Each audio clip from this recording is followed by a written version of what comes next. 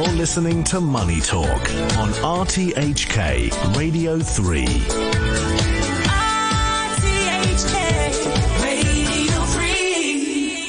All right, it's time for View from Japan. Martin Schulz, Chief Economist at Fujitsu, joins us now. Martin, good morning. Happy Tuesday. Good morning, Mega. Thank you for having me. Great. Let's kick it off with what Japanese markets are up to. The Nikkei is off to a stellar start yet again. You've got fresh record highs. I think we're starting to get a bit tired of talking about that, aren't we? But good news all around. And I want to talk about Warren Buffett and his much-awaited annual shareholder letter. And yesterday that was released, and he said that he loves investing into Japanese companies. He owns over 9% stake in 5 major firms, and his reasoning is that Japanese companies follow shareholder-friendly policies that are quite superior to those practiced in the United States. Now, we've talked about Japan's shareholder-friendly policy, but shed some more light on these practices. The Tokyo Stock Exchange and its stated aim of introducing and implementing policies that are shareholder-friendly. Well, he certainly loves his investment into Japan's trading houses. Japan's trading houses are, well, in many ways a very good indicator for the overall Japanese economy. It is Japan needs a lot of energy, which basically comes all from abroad, and this is where these trading houses are trading and investing. That was a very good play, but they're also investing into more, closer to the consumer side in terms of digitalization, in terms of consumer trends. So they're balancing basically, the upside of the economy where things are coming in, and then the economy where it is recovering in terms of consumer trends. And he had impeccable timing at the start of the pandemic when everything was down, and he was simply looking at valuations, and Japan's valuations were extremely low. He was taking on loans in Japanese yen at around between 0 and 1% cost for his loan. And this was just a brilliant play for him. And so he's boasting about it.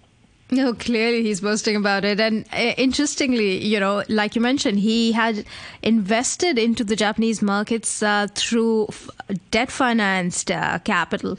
And, in his letter, he also touches upon foreign exchange. And he talks about how, we can't forecast market prices of major currencies. He says he doesn't think he could hire anyone who could, forecast currency prices either. And let's talk about that. Japan USD now trading over that 150 mark. Just in the last 2 months alone, we've had, the Japanese yen move from around 140 to 150 plus sort of levels now.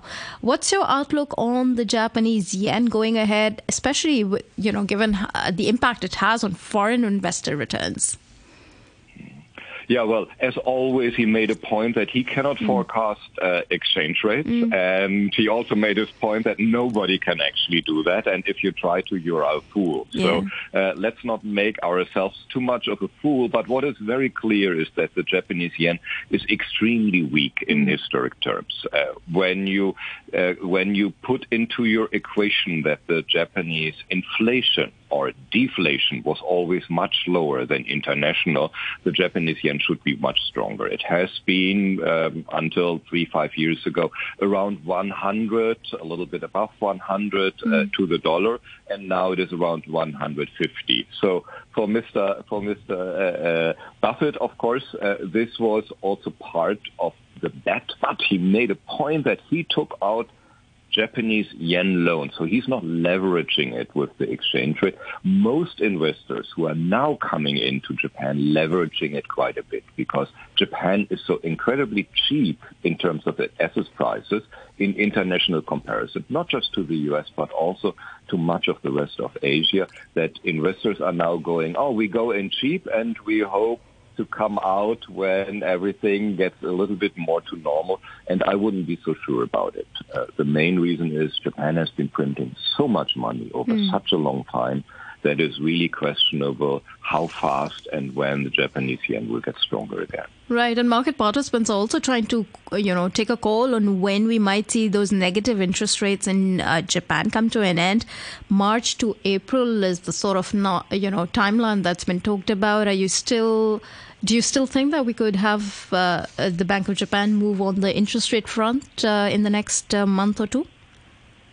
You're completely right. Everybody is waiting for the Bank of Japan because, when the reason of the very weak yen is that Japan has been printing so much money and pushing so much liquidity into the market, the entire trend might change when the Bank of Japan changes its policy, so becoming more restrictive, becoming more normal as a central bank, not just financing the government as much as it has been doing, but looking after the overall economy. This is quite likely. Everybody basically focuses on April, because this is when the new fiscal year in Japan starts, when the banks have closed their accounts, so not too much disruptive would get into that for the last minute. March is also possible. The problem for the Bank of Japan is the economy is cooling. So increasing interest rates, becoming more restrictive when the economy is cooling is usually not a good idea. This is what they would like to avoid. Also, the Federal Reserve might lower interest rates, so they would be going against the trend again. So March, April is really a good point, and I would expect them to normalize policy by then. Right. And Martin, before we go, a quick word on the Nikkei. We're right now at about 39,000, just under the 39,300 mark, back at those levels seen in 1989. But this time round, traders, investors, everyone seems to be a lot more comfortable on the valuation front. Your sense? This is simply because the valuations are much better than during the bubble. It's an entirely different time, but you cannot do easily the Warren Buffett bet anymore. So the baseline of the economy with the trading houses, that might be gone.